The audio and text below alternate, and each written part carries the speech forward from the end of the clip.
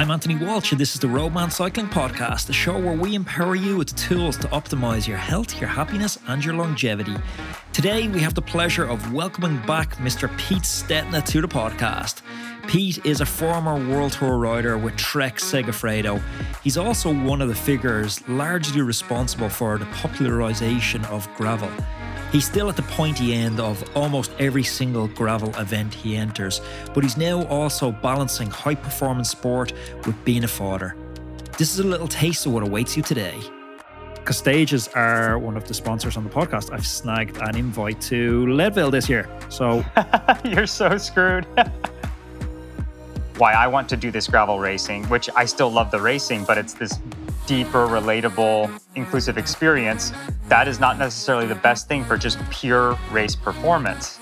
And so I'm trying to ask myself to compete against Keegan while doing something that's better for my personality, but maybe not better for a race result. Do you see that bit when he's like in the back of the truck with his hood pulled up and he rebuilt his wheel? I don't know how to rebuild a wheel. How did he do that? I don't know. I sent him a note just telling him that I love him and I'm watching. He just needs some support. I have a tire toss and a mechanical bull at the finish line. And like however many seconds you stay on the bull is your time bonus.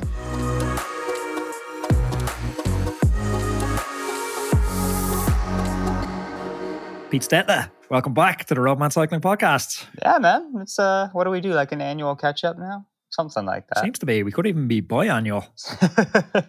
Maybe. I don't know. I don't think I'm that interesting. You're We could chop out. I should get my editor. Like it's all rock and roll these days. Have an editor and all. I should get the editor to chop out like the evolution of the aero bar discussion over the course of like 4 years. Yeah, just make that would be really interesting. Yeah. I've evolved as much as that thing has. So yeah, that would be, if we go back and listen to those old episodes, I'm just going to sound like a flip-flopper. So that's no good. Horrible politician. How was Unbound? It was great. It was fun. Really enjoyed it this year. That thing's mostly mindset, to be honest, these days. So. Was there a bit of controversy? It was funny because there was a bit of controversy. Like there's always controversy in gravel, man. There's always controversy in gravel. So there was this mud section, and I chatted with Kimo Seymour actually like the week before Unbound, and we kind of flagged that there might be some mucky sections around. But I think there was a controversy, mainly seemed to be instigated or at least fueled from people that weren't in the break. No one in the break was too bothered with the section. Right. Everyone who missed the break was like, oh, it should have been rerouted. It was like a hike-a-bike. It was too long. It jeopardized the event. But it seemed like most of the best riders made it through this hike-a-bike and into the break. So I'm like, yeah. How is it the good guys always get so lucky? Right. And it's definitely like extreme mud. Like that is one of those things where you make your own luck. I mean, for sure, there's folks that had a real potential to play for glory that day who got taken out early with mud. But I mean, that's also just kind of bike racing, right? Like, you know, whether there's crashes in road races or whatever and mechanicals. And yeah, you kind of look at that lead group of 7 and it was, except for Petter Bakoc, like it was all guys who have proficient Unbound experience and guys who do their homework. And like, I see both sides of it, and I haven't dove into the feud online on purpose because it doesn't serve anything. But I understand when you travel all that way and you spend all that money and your day's ruined after a couple miles, like in the first hour. But at the same time, like this is the biggest, the hardest, the baddest event of all of them.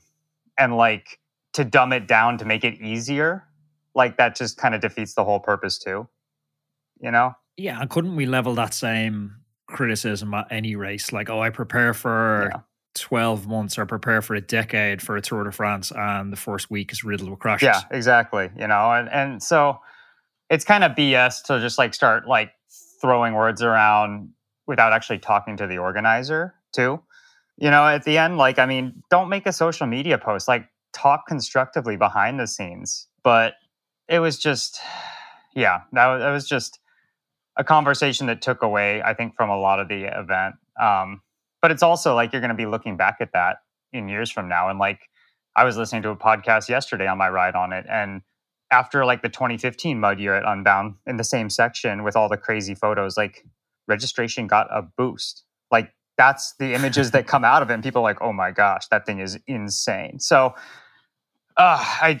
there's no good answer. But, at the end of the day, how I made it through was like, you have to have experience. And if you don't, you have to do research, right? Like, I mean, I dealt with mud conditions like that in 2020 at the Mid-South when it was the crazy peanut butter mud and there was, everybody was in situations like that. And I was leading the race and I gobbed up my bike to the point of like, I was single speeding the rest of the day and I lost. When you say experience, like what is it? Is it a technique to ride it? Is it equipment setup? Is it like you're bringing a stick?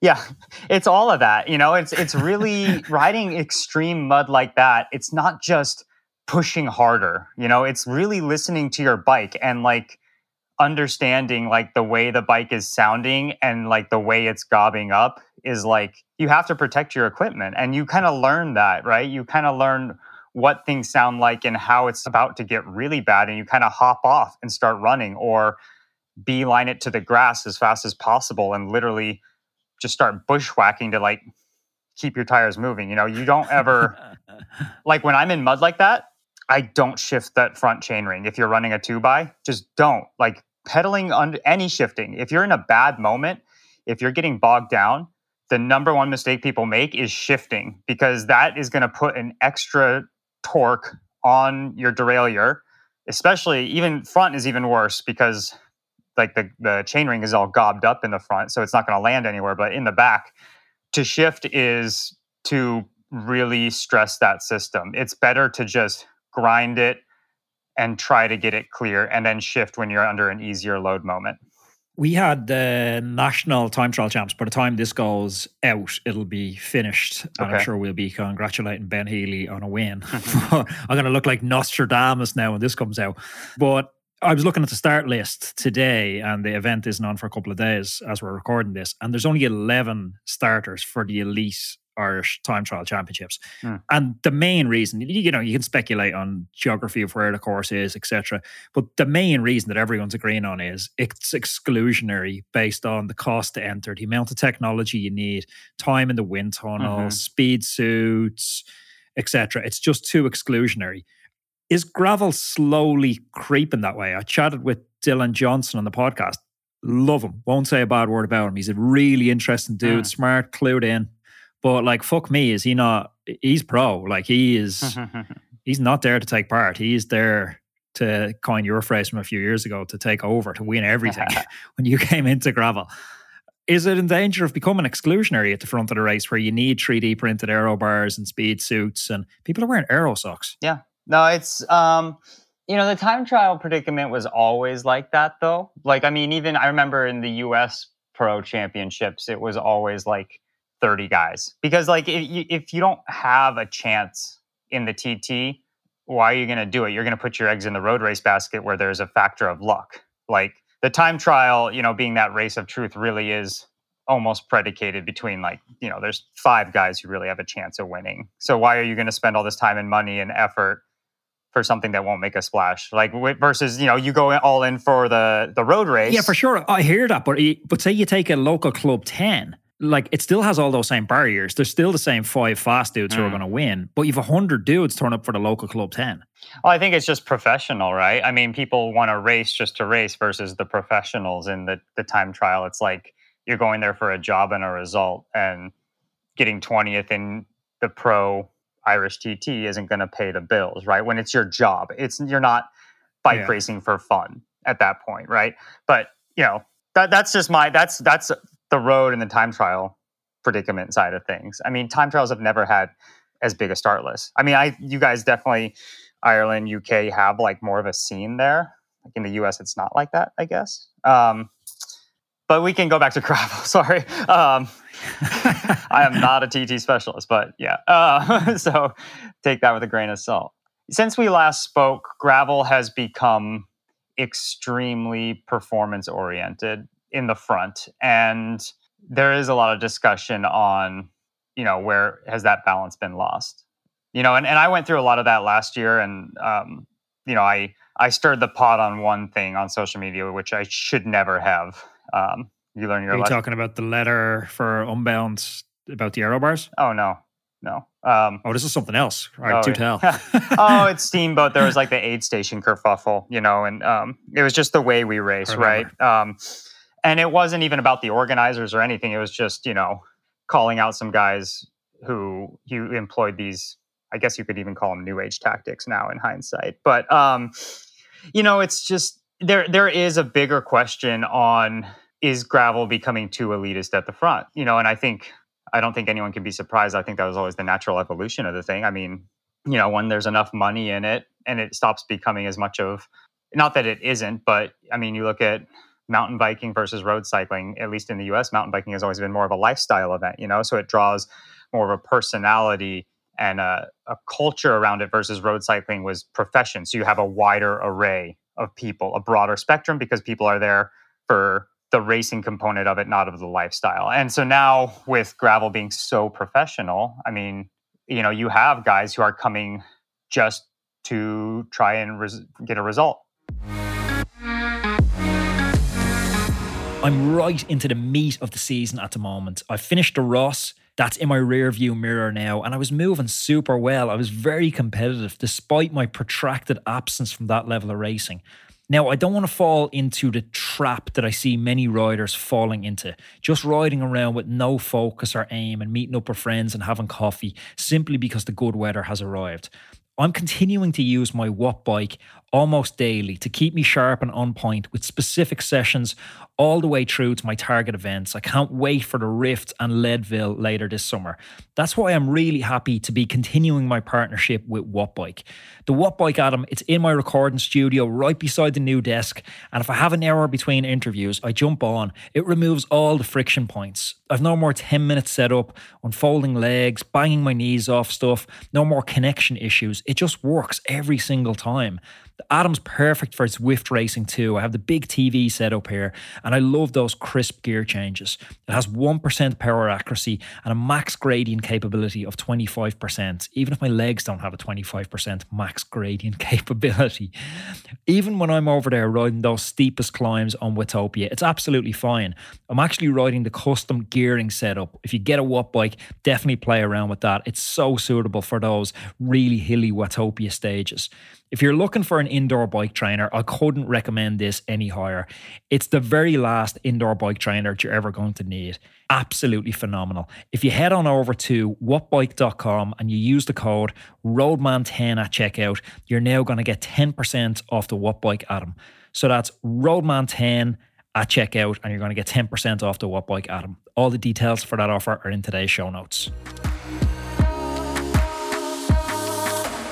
Do you think we're at a crossroads now where we get to choose?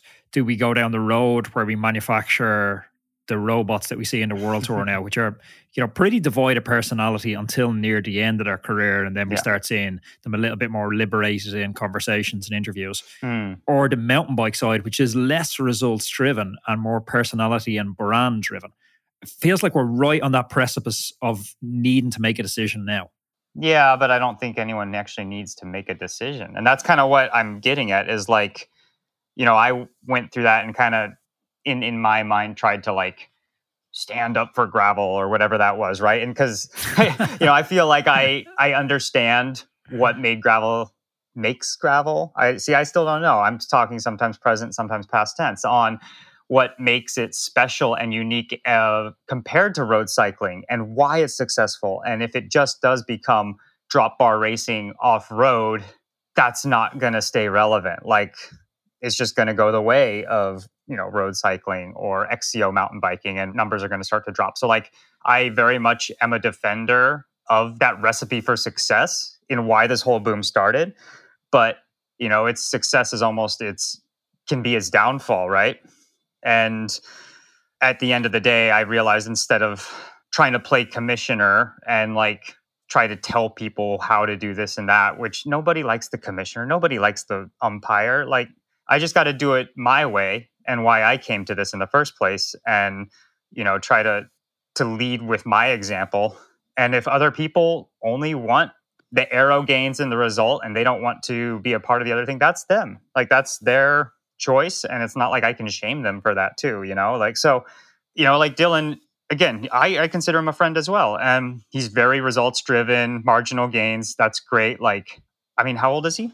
26, 30? 20s, yeah. Yeah. So it's like, I mean, where was I when I was 26? I was eating carrots in some hotel on a mountain in Europe trying to make the tour team and like foregoing every bit of, relatable human interaction too. Like, I get the game. And so can I fault him for that he's in this golden era where his sport is booming and results mean he's making more money than he probably ever has as a professional bike? No, like I can't shame anyone for that, and it's a delicate balance that I found myself in last year of like supporting this and understanding that, but also, like realizing that's not why I'm doing the gravel thing. And I have to do it my way, because if I get pulled back into that way of doing things, then I should have just stayed on the road. Because what I worry about is I chat with, World Tour guys all the time. I'm trying to think like Daryl Impey recently, talking to him about coming to the end of his career. And he's saying basically now to be a World Tour rider who's competing in the classics and focusing on the tour like he is, you need to either live at altitude or spend the vast majority of your time between races at altitude. So he's like, it's entirely a young man's game because you can't do that with a family unless your family's going to live at altitude, which is, well, like Alex Dow said, I was chatting to last week, he chose to live in Andorra with his family, but the life is just race, go to altitude, race, go to altitude. And maybe I'm romantic and kind of like you on this. I just don't want that for gravel because we already have that. It's like, if you want that, that's cool. That's the Mathieu van der Poel. I hate to tell you, Anthony, but it's already there. I mean, that's what you have to do to compete in the Lifetime Grand Prix. Guys are... But you know what the kicker with that is? When I was chatting to Chemo on it, the prize money for the Lifetime Grand Prix, it's a headline and it's a marketing stunt in his words. The prize money is not what anyone's making their money from. So the win isn't as important. It's still the prestige and it's making your career. It's leading to better contracts, endorsements, or whatever, right? And it's the biggest thing happening in the US right now. It's Unbound and Leadville, the Grand Prix, and a handful of other gravel events that are independent, such as your SBTs and your BWR California. But, the Grand Prix is the preeminent racing scene here, and so guys and girls who are fully focused on racing, like that's the end all and be all and the crux of their season. Keegan is focused on trying to win that thing again, and he's getting paid well to do it. And I mean, you look at how he prepares. He has the same mentality as a World Tour rider, and a lot of the guys in the top 10 do, is just race, weight training sessions, sauna sessions for heat adaptation, altitude, living at altitude all summer, heat training for Unbound. That's elite sport. When you start to get to that level and careers are dedicated to that, it's already there, but at least with the gravel space, there is still the possibility to do it your way. Here's my hot prediction for how it's going to change slightly. I think Lachlan is going to be out of contract or choose not to re-up his contract with EF soon. And Lachlan's going to make more than twice the annual income of Keegan, and he's not going to win a race. And people are going to say, whoa, there's a different way of doing it. Lachlan's storytelling, he's brand building. But there's no one way or wrong. That's what I'm saying, is there's, with the way that storytelling and social media and sponsors and all this is, like, everyone's on this spectrum, right? You can be more of a storyteller or more of a pure racer. There's not one tried and true way like there kind of is in the World Tour. You just have to do that, right? So you can't say that Lachlan's right and Keegan's wrong or vice versa. It's like whoever you align with. Like, there's people who are fans of Lockie who don't care about Keegan, and there's fans of Keegan who don't give a shit about me and they think I'm an over-the-hill World Tour rider, and vice versa. It's so I think in gravel right now there's still room for personalities, and you can align with certain riders that you relate to better. I think Keegan could be an AI-powered cyclist. Like, he's a cycling version of ChatGPT. He's just unbeatable. Yeah, he's tough to beat right now.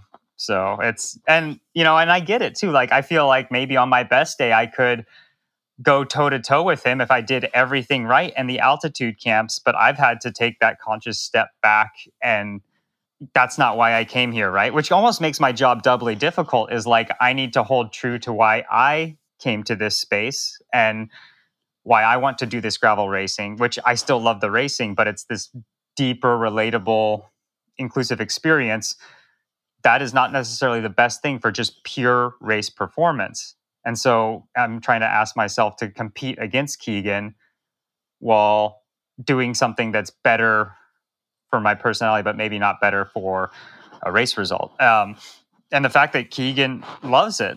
Well, it's also how you judge success. Do you judge it by your bank account figure? Do you judge it by, adherence to, like you were saying, those personal values, or do you judge it by race wins? Because there's a few different lenses to judge success by. Yeah, 100%. And there's not a right way and a wrong way. What's right for you, though?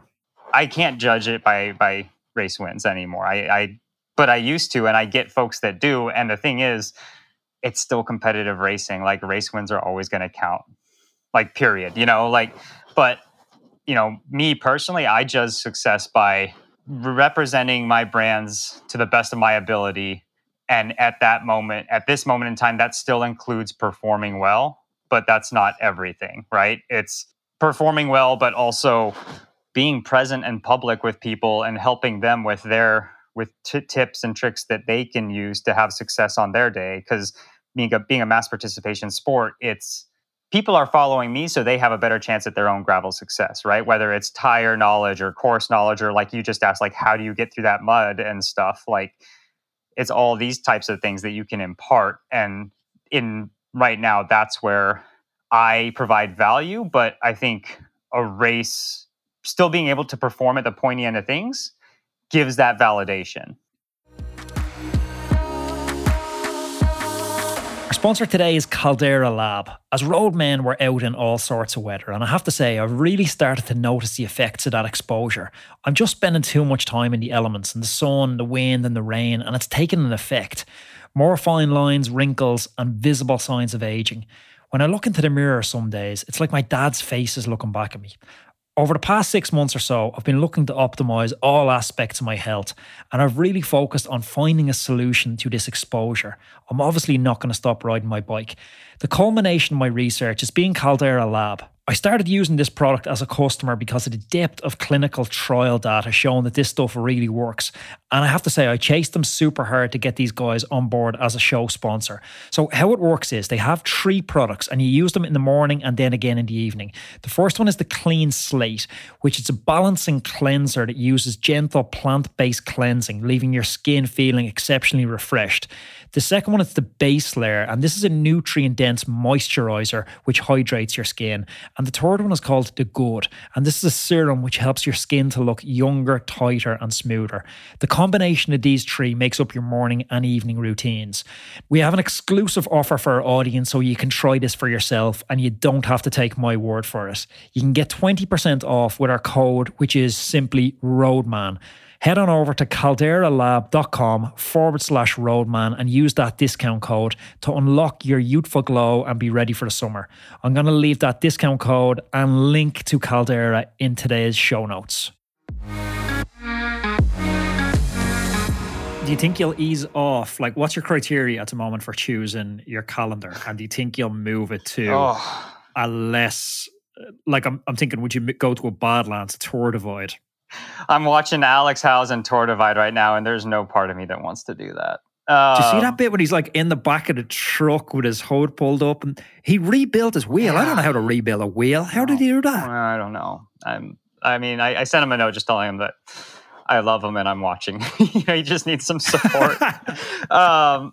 No, that is a good question. And this year, my calendar actually looks quite different if you look at my website and the races there are, is because last year I realized that there was that extreme professionalization of the front of gravel racing, right? And it was just race and not about the other parts of the gravel experience. And for me, I can't just do that. So when I set about making my schedule for 2023, there's a bigger balance to it all. You have your elite unbounds, your Leadvilles, your steamboats, but then I have a whole bunch of unknown events, smaller events. Actually, this weekend I'm going to an event with 250 people in the middle of the Nevadan desert that no one's ever heard of before, because I was able to tell myself that if I can go to these other events where it is just about the community and the mass participation and the good vibes, as honky as that sounds, then when I show up to Unbound,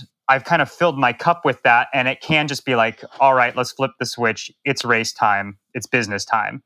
Like Unbound, you have to go back to the World Tour racer mentality, because that's what it is now. And that's what I was saying at the beginning of this podcast, is it's all your mentality. Like I really enjoyed Unbound this year because I showed up and I was like, this is the biggest gravel race on the planet. Everyone else is here to try to win. This is the game. And this is a game I know how to play.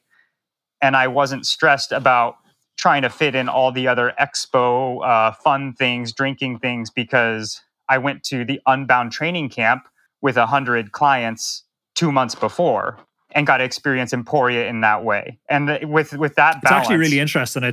That kind of speaks to something that's happened to me at the moment, because I'm going to events and then I'm partaking in all the extracurriculars around the event, but then disappointed that I don't perform. Yeah, it's a hard ask. Like I would have 10 years ago at the event.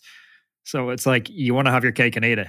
Yeah, you're putting more on your shoulders, and it's not necessarily the best recipe for race success, but can you really be surprised when that happens, you know? And so that's how I'm trying to balance it. Like I want to do this fun event, but then I want to hunker down for a week and like do some altitude training and fully prepare for Crusher and the Tusher in a few weeks, you know, and then show up there. And it's like, I got to go head to head against Keegan and Finsty and Howard Grotz and Lockie again, you know? So it's just that balance internally for me. And when I can justify those sacrifices, I guess.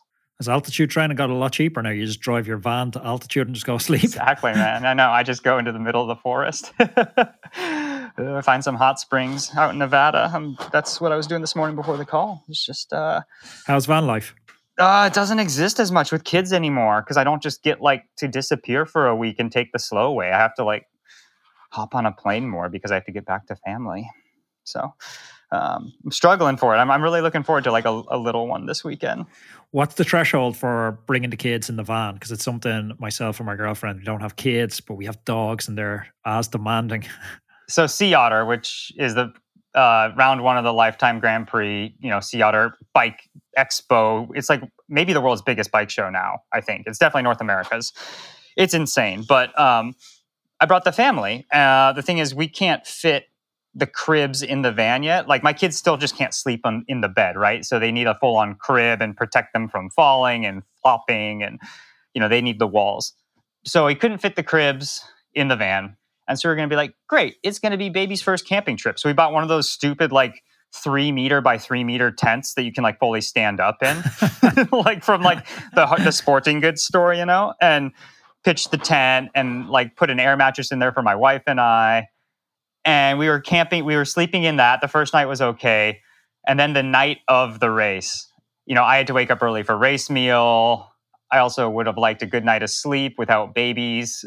So I was in the van and my wife was still in the tent with the littles. It just made the most sense. And it just got so freaking cold that night that like the kids were crying because they were over cold. And, you know, I remember at 2 a.m. being woken up by their cries, and like my wife doesn't want to bug me. The poor woman is so sweet. And she's just like trying to cuddle these babies in this freezing tent. And I sleep like, get on in here, you know? And so this is the night of the race, 2:30 a.m., opening up the van, turning on all the lights, somehow rigging my son's crib so it does perch in the van somehow. And then for my daughter, because we have twins, we have this like super breathable mattress where even if she's like face planted, they still breathe through it. So they're not going to suffocate.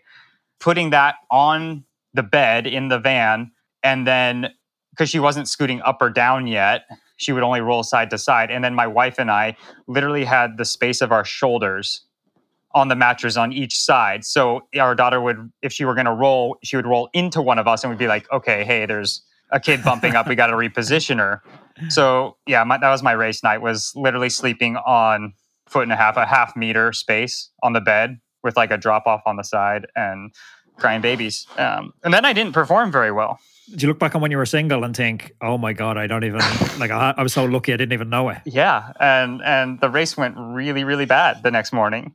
Did not perform at all. Hell, surprise. So I was kind of like, all right, like there's some races where the kids and the family, I want them there and it's fun. And there's other races where, like they shouldn't be at Unbound. I don't have time for them. You're just, you're dealing with all the other expo activations, pre-rides. Like Unbound doesn't make sense for the family to come. But some of these lower key races, it really does, So I guess that's the balance too. And you went over to Finland for the new gravel one over there. How was that? Yeah, that was amazing. I mean, super fun. The organizers at SBT, this is their second event basically. So for those who don't know, SBT in Steamboat, Colorado is one of the biggest gravel races in the entire US. They're top notch. They're kind of like the Porsche of race organizers. Like just everything is polished and clean and pro and beautiful. So they partnered with Valtteri Bottas, the F1 driver, and his partner Tiffany, who is a Canyon Women's Pro World Tour racer, to create Finland gravel. And I saw that announcement. I was just like, hell yeah. Like, I mean, part of this whole thing is I want to see new places in the world, and I had never been to Finland. So have you been to Iceland? Yeah, I did the Rift in 2021. And then last year I did that Transcordilleras Colombia bikepacking race cool. across the Colombian Andes. So I'm trying to get, a good international adventure every year. So this year, Big Tall Wayne, my mechanic, and I went to Finland. And we raced the bikes and that was fun. And it went decently enough. But then we did like sauna culture and hung out in Helsinki for a day. And that was super fun too. Do you ever wonder what's the end game with the Pete Stetina brand? Will you spin it up to your own gravel event? Is there an apparel line coming? Is there a beer company coming? Like at some point, I'm assuming for every rider. I have all those things already. You have your own event? I didn't know that. Oh, come on, man. Man, you just live in a bubble. Oh, I didn't know that. I have Stetina's Pay Dirt. It's in my own gravel race. I need to be over at that. When is it? It was May 20th this year. Next year, May 18th. Third weekend in May. And it's amazing. It's the fresh breath in gravel racing right now. It was a success this year. if I do say so myself. It was. I do say so myself. I stand by that, and I'm proud of it. Freaking proud of it. No aero bars. No my aero way bars. Or the fucking highway. So how we do it is it's like super long time segments. So like it's like, 20K with this crazy climb and descent through this extreme mountain range, and it's rugged and stuff. But then like you cross the timing mat and all of a sudden you're off the clock. So what it does is like it promotes like a breakup and a regrouping. So like you can rip with your friends, or like the elite women are racing each other full gas, but then they cross the line and you chill. And like we have hot dogs at the aid stations between. So you're just having like the race winners like smashing hot dogs and like drinking Coke and stuff. And just I love this idea. I've seen this at a few events, but I've never done it. Yeah, and it's more long time segments, and sometimes they're like flat and mountain bikey, sometimes they're more pedally and climby. Like and then you get into the weeds on like the tactics behind that, because is it better to just do your own thing and leave on your own and get like a clean shot at trail, or do you want to actually like ride with people in a group and like push each other that way? And then you get back to the finish line, and we have alternative time bonuses. So whereas, in road racing, it's like, oh, you have a preem sprint for, 10.64 seconds or a hilltop sprint. I have a tire toss and a mechanical bull at the finish line.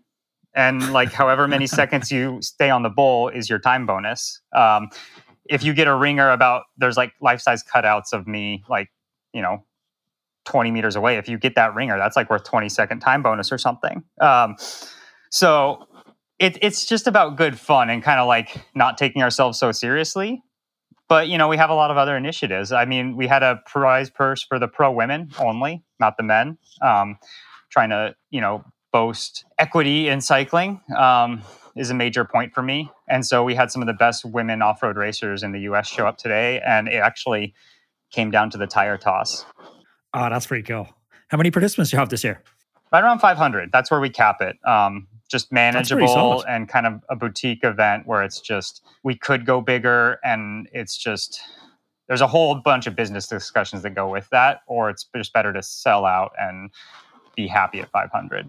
Yeah, because you look at them big events and they must have, like chatting with Chemo and some of the Lifetime events, like it's a huge team. It's a huge operation. This is not like, someone's part-time gig. It's the legit logistics conundrum to put these events together. Yeah. No, and my partner is an events organizer, so they just do events all year, and it's 50-50 me and them. So I'm the one making the plan, doing like kind of the decisions and the marketing around it and talking with sponsors. And then they're the ones that are doing registration and timing and porta potties and vendors and expos and all that stuff.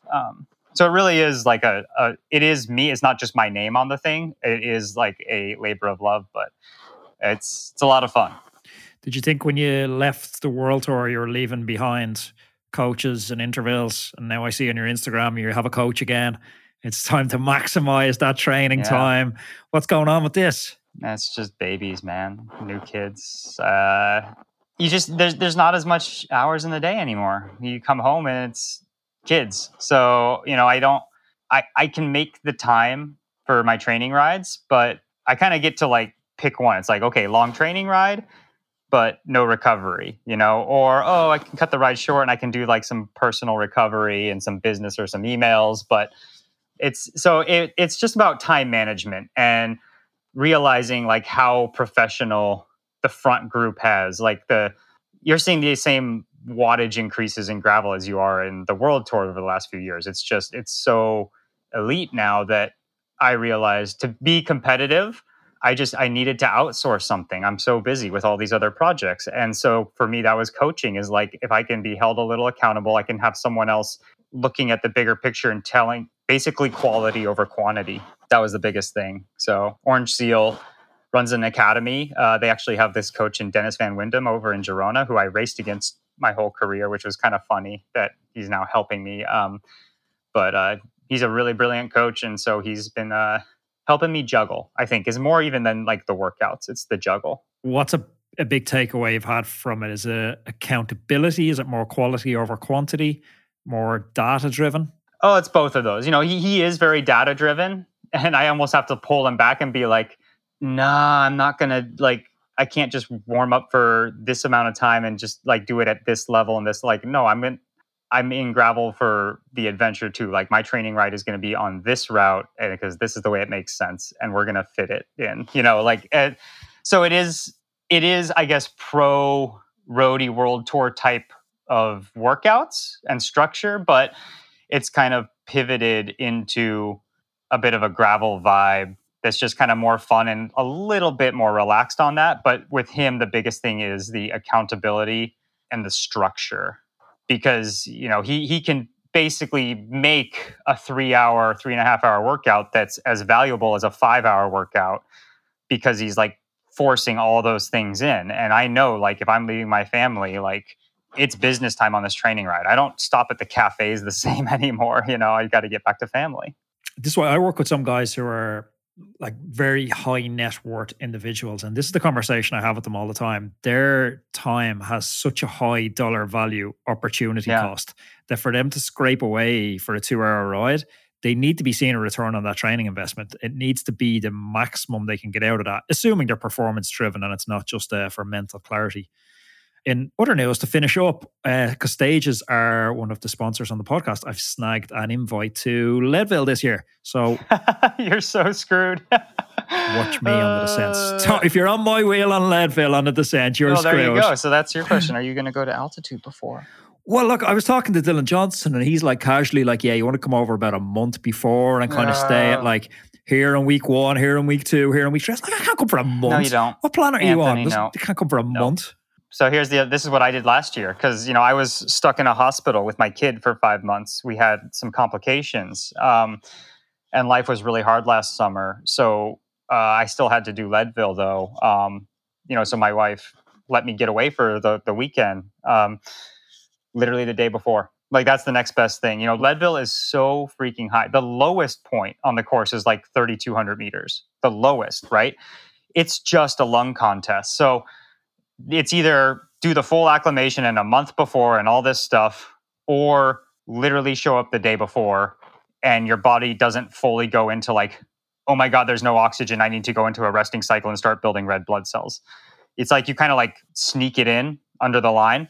So that's what I did last year. I flew in from San Francisco the day before Leadville and went up. And I mean, I wasn't as good as past years, but I still eighth on the day. Like, still pretty solid. I take it. And like half-assing it and like not being able to train because I was at a hospital. So, I would just do that. I mean, you're going to have to deal with the jet lag too, but gosh, like fly into Denver, even that's going to be high for you.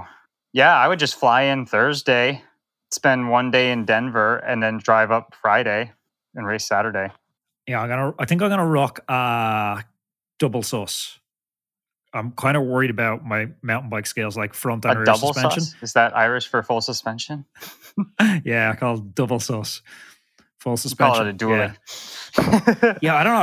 I don't have a hardtail, firstly, so I'd have to get one off factory before then. But I just don't ride mountain bike very much. So I'm starting to do a few more mountain bike races. Jury's out on which is faster. I personally will run a hardtail just because of the climbing and the way I like the feeling of it. But I definitely even give up some on the descents. I ran a full suspension in that race before, and a lot of people do. You'll be totally fine. Yeah, I'm looking forward to it because it's the first time racing gravel stateside, and I haven't been back in a few years, so looking forward to it. Well, you're racing mountain bikes, though. Are you going to stick around, though? I mean, if you can somehow finagle a registration to Steamboat, even though it's sold out, via a sponsor or a perk or something, I mean, that's a week after. Yeah, I heard Sophia Gomez is on the podcast, and Sophia, if you're listening, I still haven't got my registration yet, so hit me up, hook me up. Sophia's hooking me up. Oh, okay. Don't ask me then. So hopefully I will get a Steamboat registration. I only found out about it when I interviewed Sophia. She's like, oh, you should do Steamboat. And I was like, oh, what's that? And then she was saying it's an amazing event the week after. So yeah, I will try and get out if I can get an entry for that. They put it out there, like, unless you have a sponsor in, like, even the pros have to go through the lottery. And the only way to get around that is by having a partner at the expo that, if you activate at the expo, your company, you kind of get like 5 spots or whatever it is, right? Per the negotiation. So who's the sponsors on it? I don't know. Look at their website, man. I mean, I have Orange Seal and stuff that are able to get me in because they activate there. But I really respect SBT in that it is a big pro race, but you're not special. You're with everyone else. Hey, you want to show up? This is the registration link. And so I'm sure Sophia gets in via Specialized, which is great. But yeah, that's kind of the game you have to play at Steamboat. No one's special. Pete, I've enjoyed it. Thank you for protecting the spirit of gravel. Oh, God. Yeah. Well, good chatting with you, man. Chat soon, buddy. Thank you for listening to today's podcast. Have you ever wondered how good you could actually be? Each of us has a unique set of circumstances with work, family, and social obligations, but we all still want to fulfill our potential in cycling. Okay, maybe you won't ever win the Tour de France, but for most of us, this is what cycling is about. So let us build you the perfect training plan around your lifestyle that's totally unique to you and will help you finally realise your cycling dreams. So whether you're just getting started on the bike or if you're a more seasoned cyclist, we have a suitable coach for you. So why not schedule a call with us and we can have a chat about how we can help you go further than you ever dreamed of in your cycling and fitness goals. Go to roadmancycling.com/contact or pop me an email directly to sarah@roadmancycling.com.